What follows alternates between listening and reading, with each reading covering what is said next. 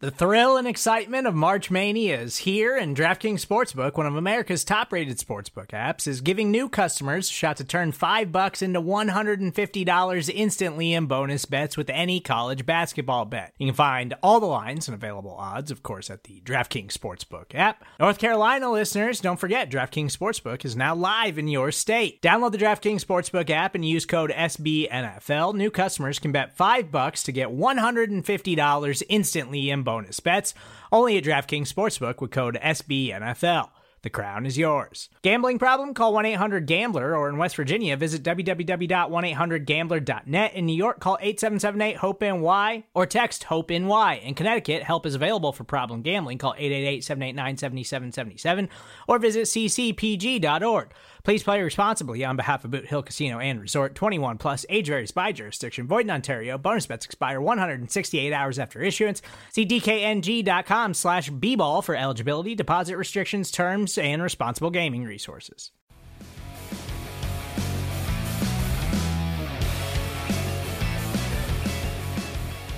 What's going on, everybody? And welcome back to Bear With Me, a Chicago Bears podcast hosted by yours truly, Robert Schmitz, right here on the Windy City Gridiron Podcasting Network. And I'm just going to go ahead and get it said before anything else.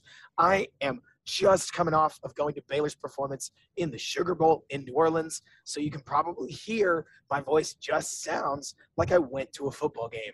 But I've got Jeremy Layton here with me. So excited to go through the game with him. Jeremy, what a weird game, right? What'd you think of this?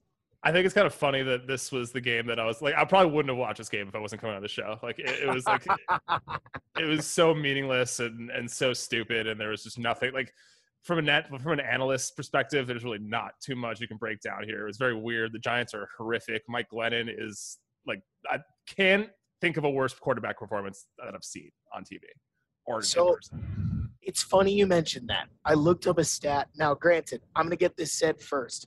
I'm going to use passer rating because it helps me make my point, Jeremy. I don't love passer rating as an end-all, be-all for quarterbacks, but do you remember that game from eons ago, Jeremy, where Todd Collins, 38-year-old wonder, came in for the Bears before Caleb Haney took over for the rest of the season, threw 4 picks, a 37.5% completion percentage, like years ago. Must have been 2010, Yeah.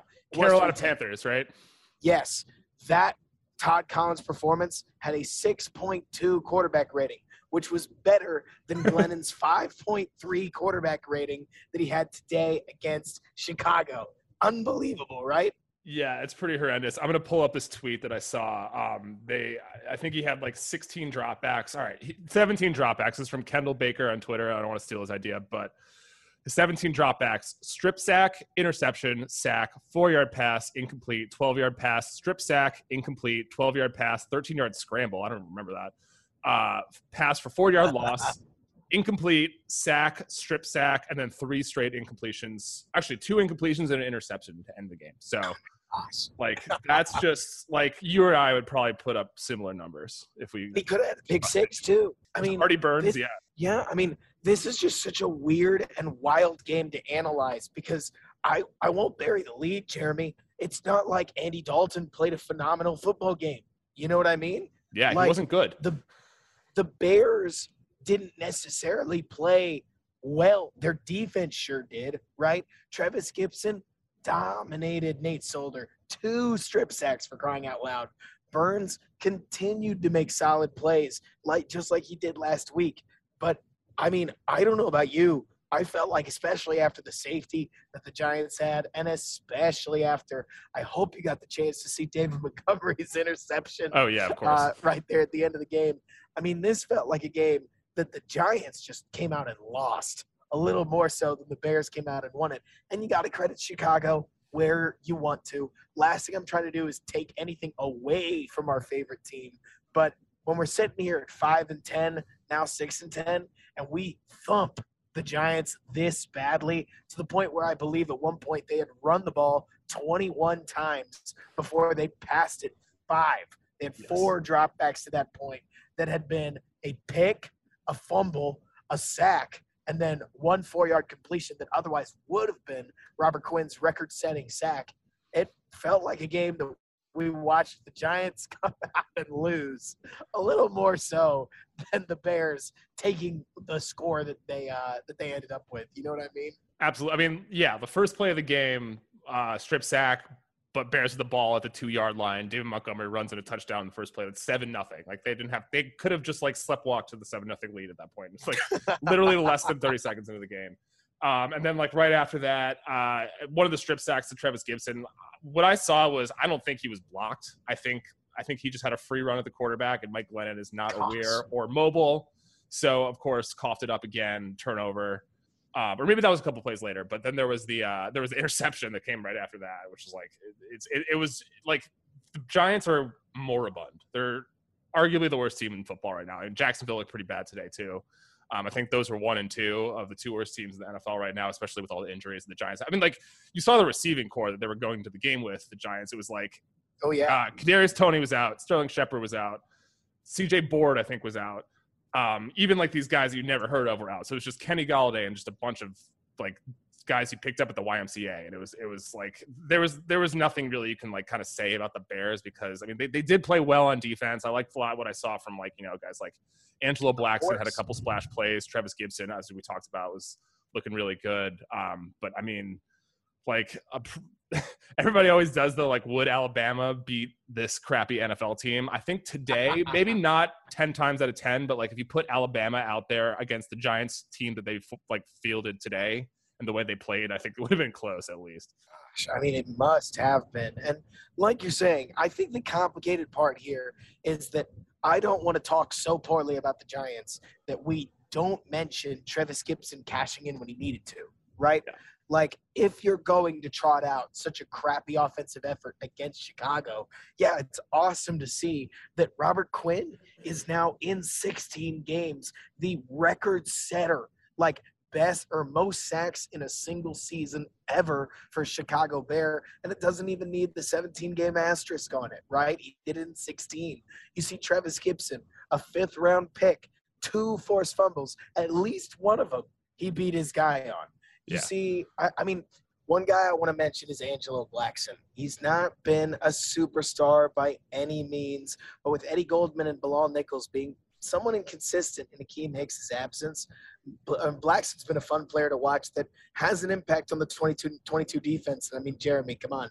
That's really all we're watching for at this point, right? Yeah, and I mean, the Bears kind of seem to just kind of pick guys on the defensive line out of nowhere, and it's kind of worked like Mario Edwards gave us a little bit of a run. Roy Robertson Harris obviously was like a later round draft pick. So, I mean, the one thing that the Bears consistently do well is coach up the guys they have in the defensive line. And even these random guys can be productive. And Angelo Braxton's proved enough. I mean, I think at this point you can bring him back on, you know, maybe another 1-year deal, maybe like a 2 years for a couple million a year.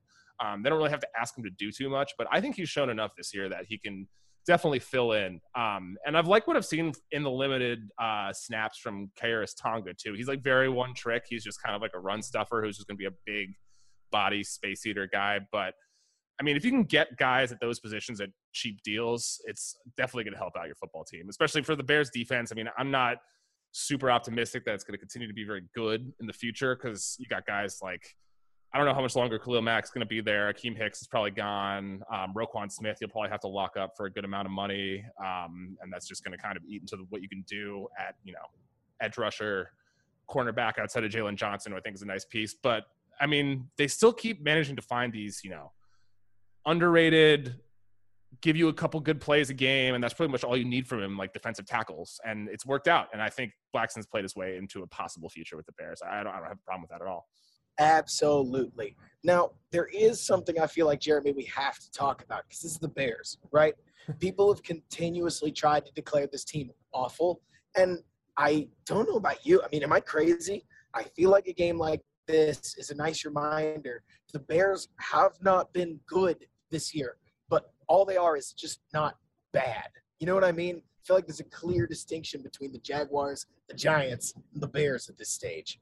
Yeah, I mean, they're not like basement dwelling, obviously a team like the Jaguars. They've not been good. Like, I think you can't really take too much from this game against the Giants. No. Which was like, they were bad. They were really horrible the entire game, and I don't want to like draw any grand conclusions. And then the game last week, no, I know what you mean, but I mean, yeah, it's just, it kind of seems like they're just one rung above those other teams, and they've looked okay in the last couple weeks. I really hope that doesn't give the organization any, like false hope that there are like pieces on this team. Maybe there are pieces on this team, but the bones of a team that's going to compete for a championship next year, because I don't think anyone's really trying to convince themselves of that. But yeah, I mean, it's been nice the last couple of weeks. You've had one good game from Nick Foles, a good enough game from Andy Dalton this week to obviously beat the Giants by 30 points, who just looked like lifeless the entire game. But yeah, I wouldn't say they're bad. I mean, I wouldn't say they're horrific. I don't think they're good, and they've been bad at multiple points this season, and the coaching has been bad, and the in-game management has been bad, and the roster decisions they made in the offseason have been bad. But it could be worse, if you want to say that. No, I mean, you bring up a good point, because like you're saying, when we're sitting there with our mouths agape watching the Giants just beat the tar out of themselves, it makes you feel better about your team, because at least you don't look like that. But Yeah. like you're saying, I mean, you bring up a good point. The Bears, they hit on a flea flicker, which is about the funnest thing they did on offense all game. A couple of David Montgomery touchdowns, but it's hard to take a lot from a game where it looked like the Giants were just – they came ready to lose, and boy, did they. Yeah, absolutely. And, again, also you had Jason Peters starting at left tackle instead of Tevin Jenkins, which made no sense. I mean, what is he going to do? And he didn't play that well. He gave up a sack to Lorenzo Carter pretty early in the game. I really want to see what Tevin Jenkins can do. This guy's already had a rough rookie season where he hasn't really been on the field. And it kind of feels like Nagy knows he's getting fired. So he's just like, all right, I'm going to put my guys out there, the guys that I like. I don't give a shit about the future of this team. Right. But yeah, I mean, this was definitely a game that you can take a minimal amount out of. And then David Montgomery continues every week, doesn't go down on first contact. He plays so hard. I really love him. I really hope that they can figure out a way to make him a part of the future without giving him too much money, which I'm sure is going to be a topic of conversation in the next year or two. Darnell Mooney, again, makes great, can make plays after the catch. Had a nice move on one of the Giants defensive backs, which I guess, I don't know if he was even trying. I don't know if anyone on the team was really even trying, but you can take a little bit out of that. Cole Kmet made one or two nice catches. I mean, at least you did get to see some Larry Borum, who, again, has held up pretty well for a fifth-round rookie that's starting at right tackle in the NFL. Has had to, face some legitimate edge rushers throughout his short time with the Bears so far. It's good to see him play, but most of the guys that were out in the field today are not going to be back next year, and it's very much annoying to have those guys get, week in and week out, take up snaps from guys who could really use the development and could really use the in-game reps. And it's just, it kind of speaks to the way that the Bears manage this whole situation. Matt Nagy knows he's getting fired and just maybe he doesn't really want to do anything for the future of this team. He's just kind of doing his own thing. And he's just kind of a lame duck GM possibly who can't fire him. And it's just kind of a mess. And I'm really ready for this kind of era of stupidity to be over. It's got one game left, and it was another game of watching, just being able to take very little out of it. Well, I mean, that's what's so ugly, I think we could say, about the Bears situation, Jeremy. They put this game in the same time slot as Bengals Chiefs, and safe to say that the Bears didn't look like either of the teams in the other game, right? So you sit there, Daz Newsome isn't playing. Instead, we've got Damiere Byrd, who is on a one-year deal. I mean, I wish he was kidding with these, right? Jason Peters, one-year deal, is starting. Sam Mustipher, a UDFA. I mean, obviously, he's still getting time. He's the best center. I'm not complaining because Dieter Esiason isn't getting reps. That's not the point here. It's more to say that, Jeremy, help me out here. I'm an analyst reaching for things to analyze out of this game. You know what I mean? Yeah, I rewatched some of the highlights a couple hours ago, and I was just like, what can I take out of this game? I mean, Travis Gibson made a couple nice plays. That's nice to have. I mean, I was a little upset that he was, that fourth round pick they could have had this year. There were a couple receivers I liked on the board that the Bears could have taken with that pick. And obviously they need receivers, but he's definitely played himself into a nice position with the Bears. One thing, the one piece of analysis that I could kind of glean from this is why does Matt Nagy's game plan, and this is kind of probably irrelevant at this point because we know he's going to get fired. He's got one game left. And we've all said everything we need to say about Matt Nagy, right. But why does he only run his offense with Andy Dalton? Why can't he throw on first down? Why can't he run more play action? Why can't he do all this stuff with Justin Fields? But every time Fields is in, it's just run, pass, punt, get him in a 3rd and 9, have him make a tough throw with receivers that aren't open. Even in the game today, like in that when Andy Dalton almost threw the interception in the end zone, it was just like got a lot of receivers kind of standing around the end zone, not getting open. Route patterns are not good. Red zone play calling is not good.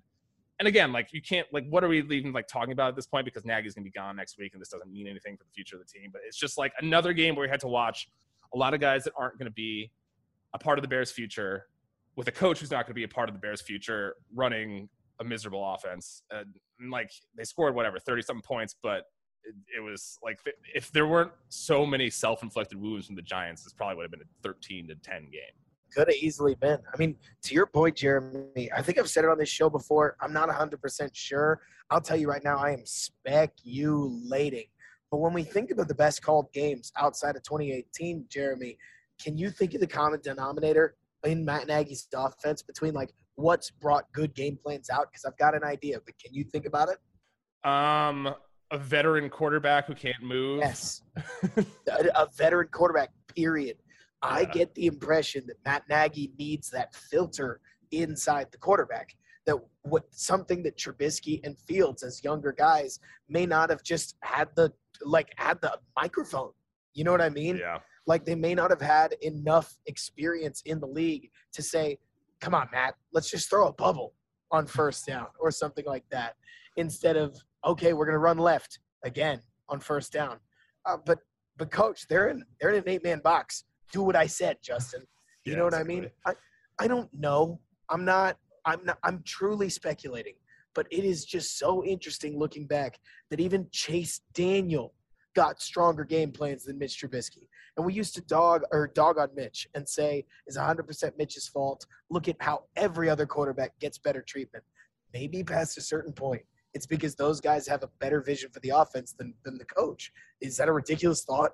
No, absolutely not. And I mean, last week with Nick Foles, a lot of the production came from, like Nick Foles calling David Montgomery to come out of the backfield and run a slant route and get some yards after the catch. And it was still like, even in this game and the game last week, it was still a lot of, like curls on 3rd down to Allen Robinson that didn't work because there was a play I noted, I tweeted about it, where Robinson ran a curl on 3rd down and it got batted away. And it was Dalton's kind of like droopy arm throwing it to him. Justin Fields probably would have been able to get it in there before the defender got there.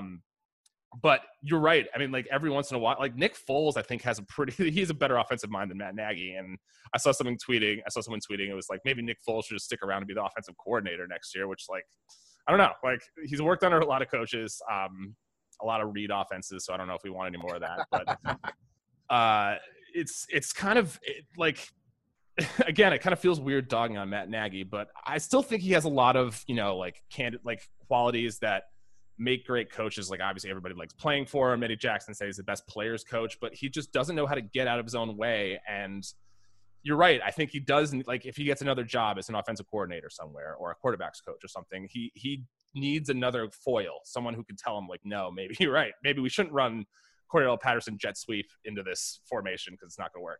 Like it's kind of insane. Like we've been seeing it for 4 years in a row, and like even in the 2018 year, it's just a lot of like questionable play calls and situations that just didn't call for it, and it kind of feels like he has these plays that he likes, but just decides to use them out of nowhere and just doesn't put him in the right situation. It's just like there's some sort of he doesn't have a feel for the game that he kind of needs to be. Totally, and I mean it's funny because like I can't actually blame. Again, I'll retroactively remove a lot of the blame that I had from Trubisky for this specifically, what I'll be saying here. And the same for Justin Fields, that these guys not vetoing Matt Nagy, actually, I get it. NFL defense is different, Yeah. Like collegiate defenses, it's not that it's more transparent. Actually, I think a lot of collegiate defenses can be more complicated. But NFL defense is faster. So when your NFL head coach is telling you as a rookie, this is a good idea, who are you to say, no, it's not, coach? Like, what do you know? Yeah. You know what I mean?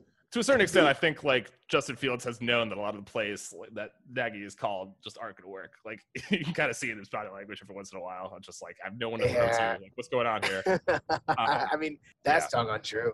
But it's just such a murky and complicated situation. And like you said, I mean, it feels like we're just waiting for the end. Yeah. Like, again, like I love that you highlighted Kyrus Tonga. That's a good example of a player that's worth talking about right here. I mean, out of the 7th round pick, getting a decent run stuffing nose tackle, he doesn't have to do much. But as a rotational defensive lineman, he looks really solid. But at the same time, like, I keep going back to this image, Jeremy, of watching the game. I have never seen a team beat themselves worse. And we play the Lions twice a year. Like, this was the Giants were so ready to lose. It blows my mind. You know what I mean? Yeah. What I loved is that, like, the Giants are down, whatever, like 28-3. And they still insist on handing the ball off 3 times in a row to Saquon Barkley, who is coming off an ACL tear, like, has been struggling to stay healthy all year. You're hoping that you can get some sort of production out of him, a guy you spent a first-round pick on as a running back, got like 1 or 2 more years left on his deal.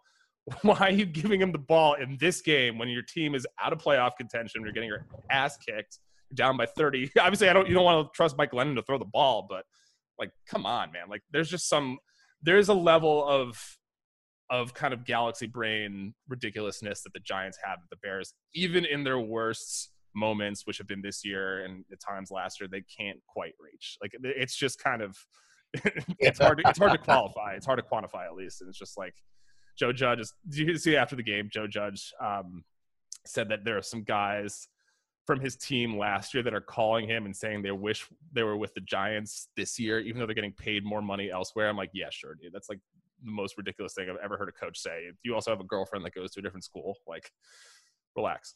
We all don't believe you.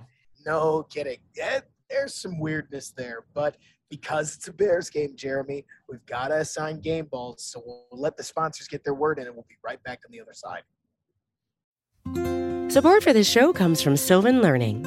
As a parent, you want your child to have every opportunity, but giving them the tools they need to tackle every challenge, that takes a team. Now more than ever, educational support tailored exactly to what your child needs can make all the difference.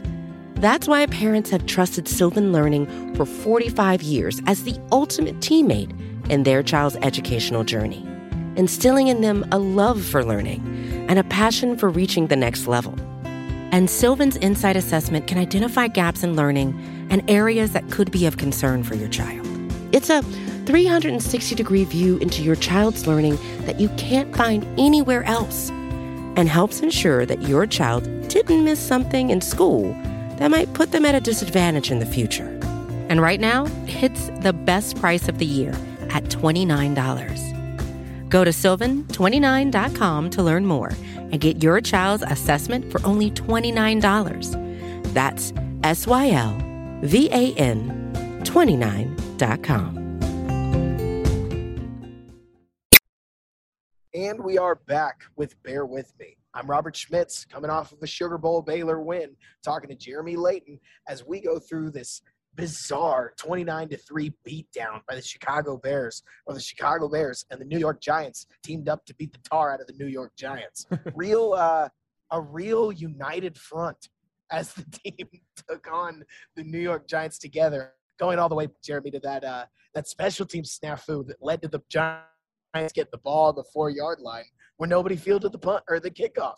I mean, so much to dig into in this game. So much apathy, or at least it looked that way. But we've got to assign game balls nevertheless. So I'll start with you. When it comes to the offense, who do you think deserves the game ball?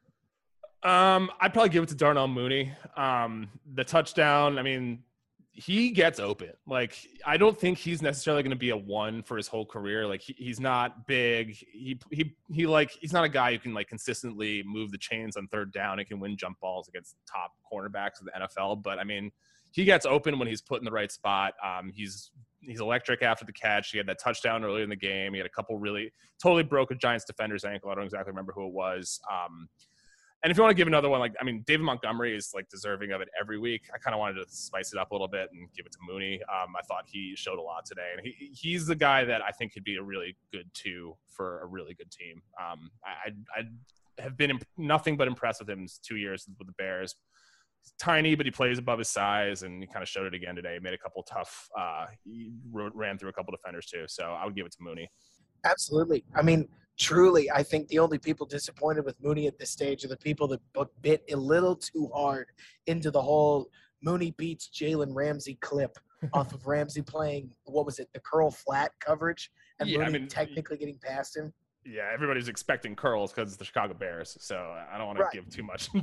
But I mean, it was a nice play. Like, Mooney can do that though. Oh, Like he can sure. beat guys deep. He can win shorter routes too. He's definitely a guy that I think can be around for a while and make a difference for this team. Oh, yeah. I mean, at this stage in his career, I think the only thing that I've learned to not expect from Mooney is a true-to-form contested catch. Right. You know what I mean? Like, when the defender is all over number 11, 11's going to struggle to catch the ball. But he gets open enough that you just don't care. You know what I mean? Whether it's jet sweeps, bubble screens, deep outs, deep posts, Mooney does a lot of things well. And like you said, is he a number one wide receiver? Probably not.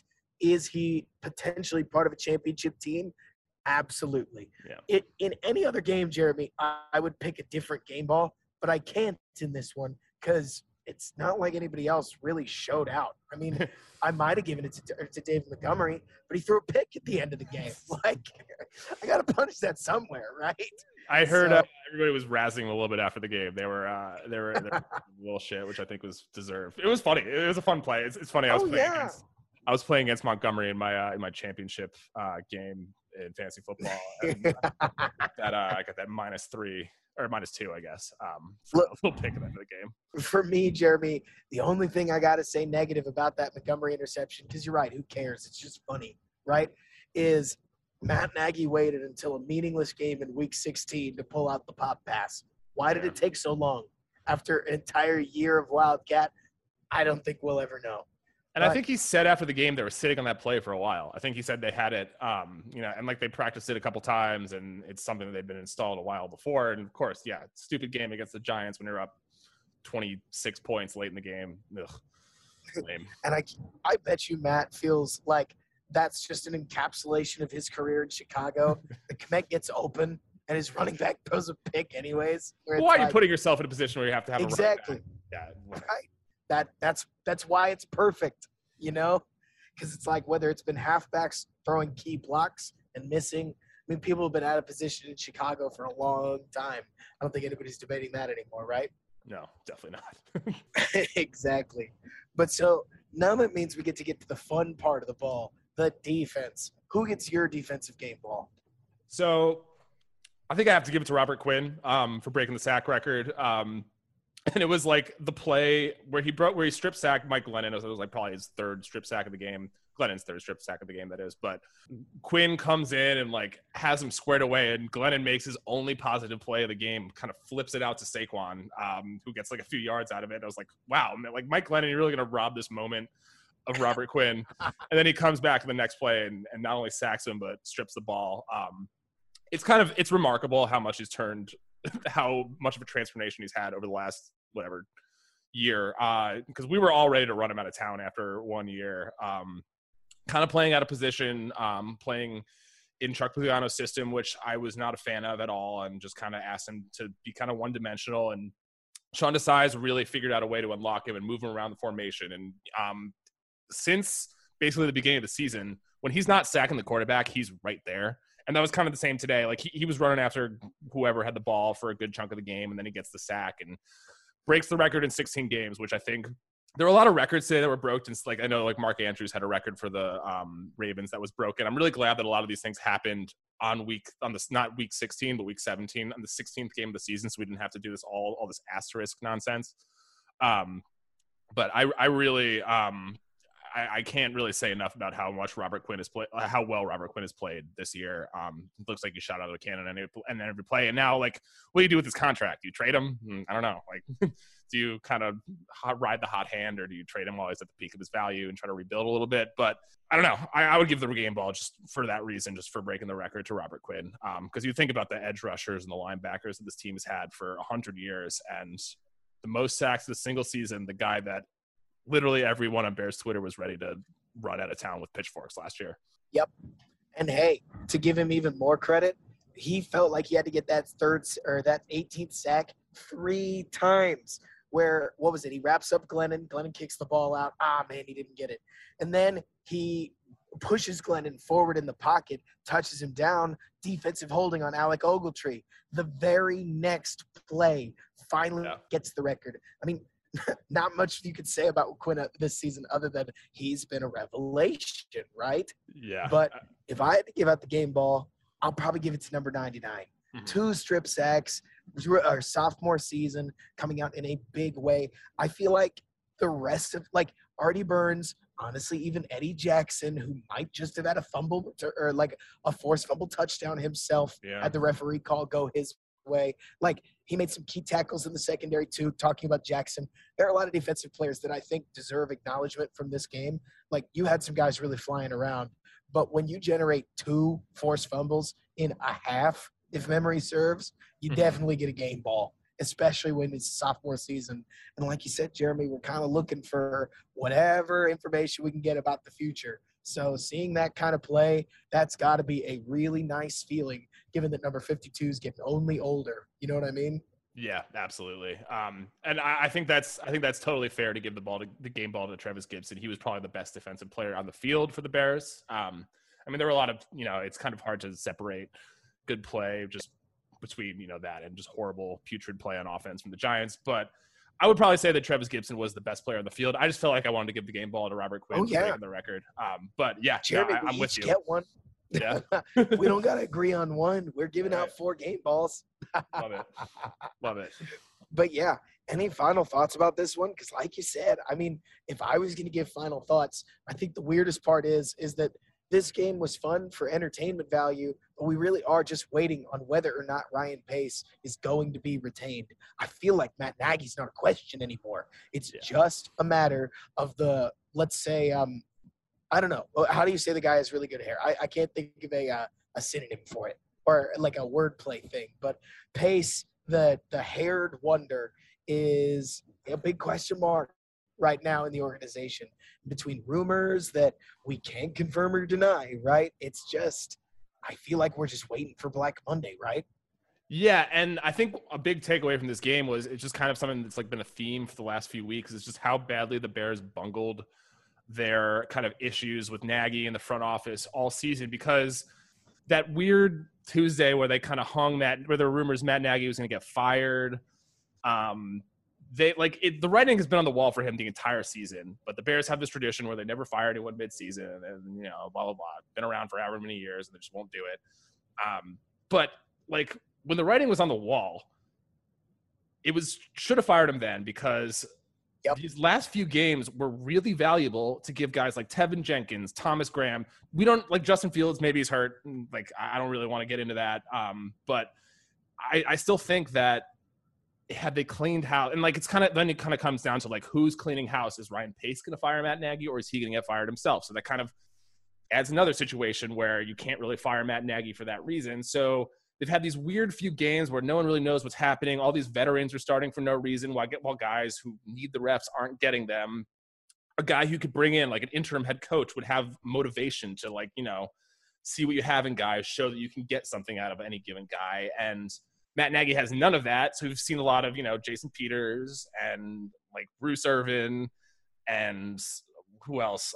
Obviously, guys like Artie Burns played well today. But still, it's just like, what are you doing Andy for us? Dalton. I mean, Andy Foles is actually under contract next year. Yes, Dalton's exactly. Not. I would rather keep Foles around as a backup than Dalton re-sign Dalton. And I don't think it's like he's on a 1-year deal, so I don't know if Dalton's necessarily coming back at all. But I mean, Foles is a fine backup. Like, you need to get a better offensive line around him, because like even last week in a game that he won and looked pretty good, like when there was pressure, he just can't move.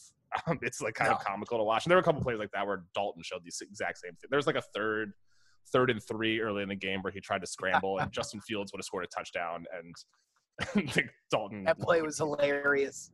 Yeah, it was tough. A lot of that though. Like, why do we have to watch this? What did we do as fans to deserve this? Like, just kind of this weird limbo, bizarro season where everything comes apart and you can't even salvage certain small things out of it. Like, you should be able to. And I mean, kind of like you're saying, Jeremy, I think the weirdest part about this is that as Jacksonville has now interviewed Dan Quinn. They're interviewing Kellen Moore. They're interviewing all those people that Bears fans, probably not Quinn in particular, but a lot of coaches that Bears fans are foaming at the mouth to get their organization in touch with, right? We're not.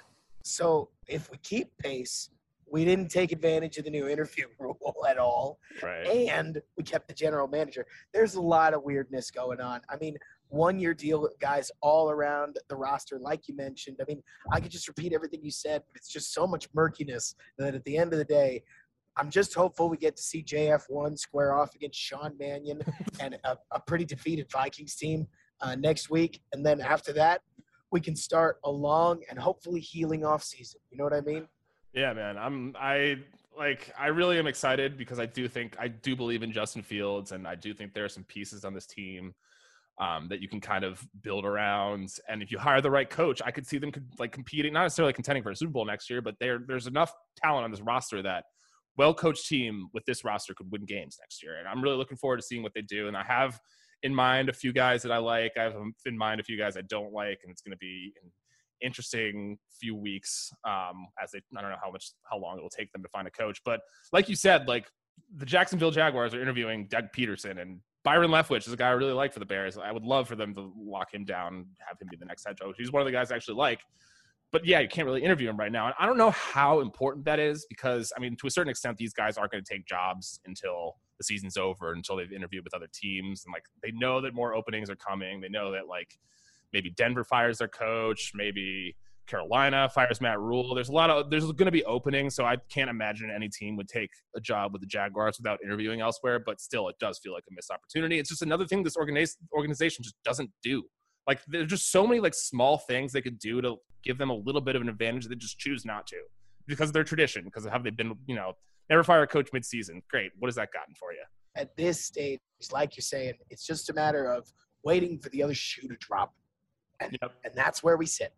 We got to win a football game, right? 2 weeks in a row, man. 2 weeks in a row, never too bad. But Jeremy, thanks so much for jumping on this game with me. I'll have to have you on another time here soon. Go ahead and let us know what you got working on. Yeah. So I think the only thing I really got is you can just follow me on Twitter. You can follow me at Jeremy Layton.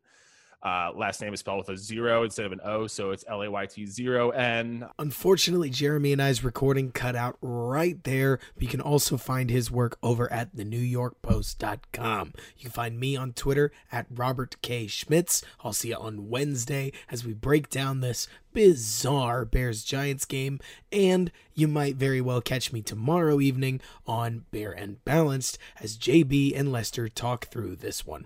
Guys, it's been awesome having you, and until next time, bear down, and thanks so much for bearing with me.